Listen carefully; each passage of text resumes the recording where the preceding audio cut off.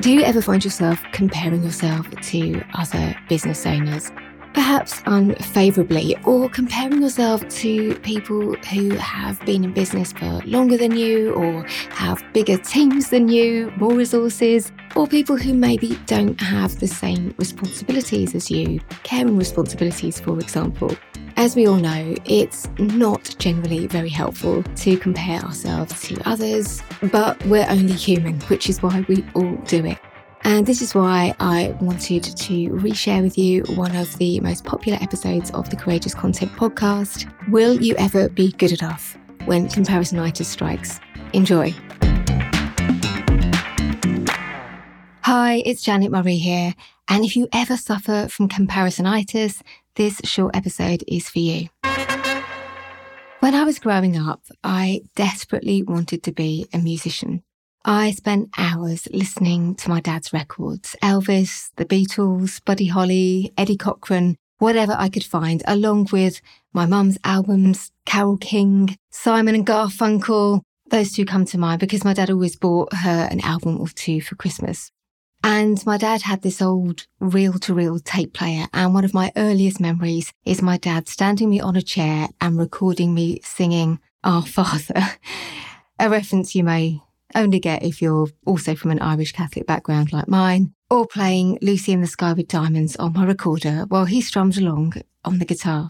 I also used to sneak into my brother's room when he was out and listen to his albums, R.E.M., The Wonder Stuff, The Stone Roses. And while I was naturally drawn to soul, jazz, hip-hop, probably influenced by my dad's record collection, the music in the house gave me a very well-rounded education. But although I came from a very musical family where many of us play and sing by ear, music lessons were a big luxury. And my parents often told me that although they would love to get me formal music lessons, they just couldn't afford it. But I kept begging my parents for piano lessons, and finally, at the age of 12, I got them along with an electronic keyboard.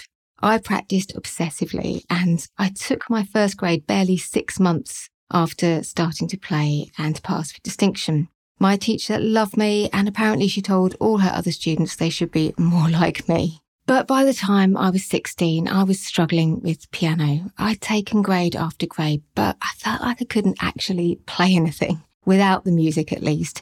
And it was getting harder. I'd started off with this natural ear for music, but having to read the notes, it just felt like I was struggling. And I also felt like I was playing catch up all the time. So not only was I playing alongside people who'd been having formal music education since they were 5 or 6 years old, sometimes younger, they were also brilliant at music theory. And I was terrible at theory.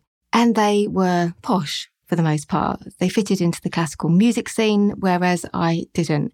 I remember playing in these classical concerts in little churches where they'd serve cheese and wine, and everyone's parents would be standing around saying, "Oh, isn't it marvellous?" My mum and dad would be in the graveyard having a cigarette and asking when the concert was going to finish. Still, even though I wasn't note perfect, I always got picked to do the solos because everyone said I was musical. I guess I must have had that something, that sparkle that years of music education doesn't buy you. So I did get a place to read music at university, but I changed my mind after one of the posh kids came up to me after a concert we'd both been playing in and told me that she was better than me. She was, and that she should have done the solo instead.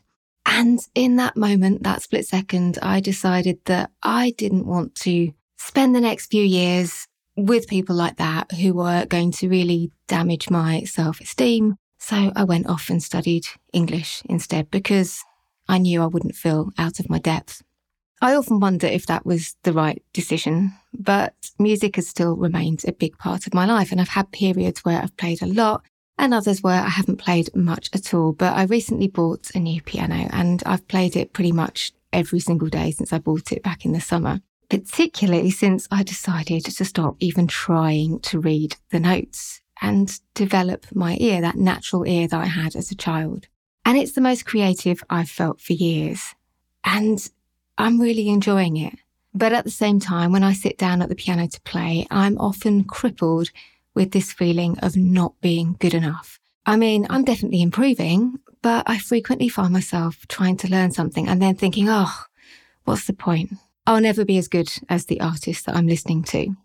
If you've listened this far, you're probably thinking, no, that's not the point. Every time you show up at the piano, you're getting better. And who knows what the future holds if you keep showing up. But anyway, does it really matter? Because if you're showing up at the piano and you're enjoying it and you're being creative, well, isn't that enough? And if you're thinking that, you are absolutely right. But of course, it's so easy to see how other people should be approaching the creative process, but not apply those rules to yourself.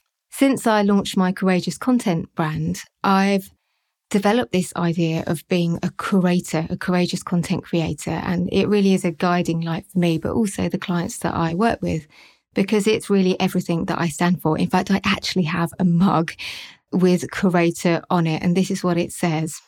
A curator is a content creator who has the courage to show up consistently and take imperfect action without having it all figured out. Something I could certainly do with reminding myself a bit more often when it comes to my piano playing. And in that spirit, I recently started a TikTok account where I share what I'm working on with my piano.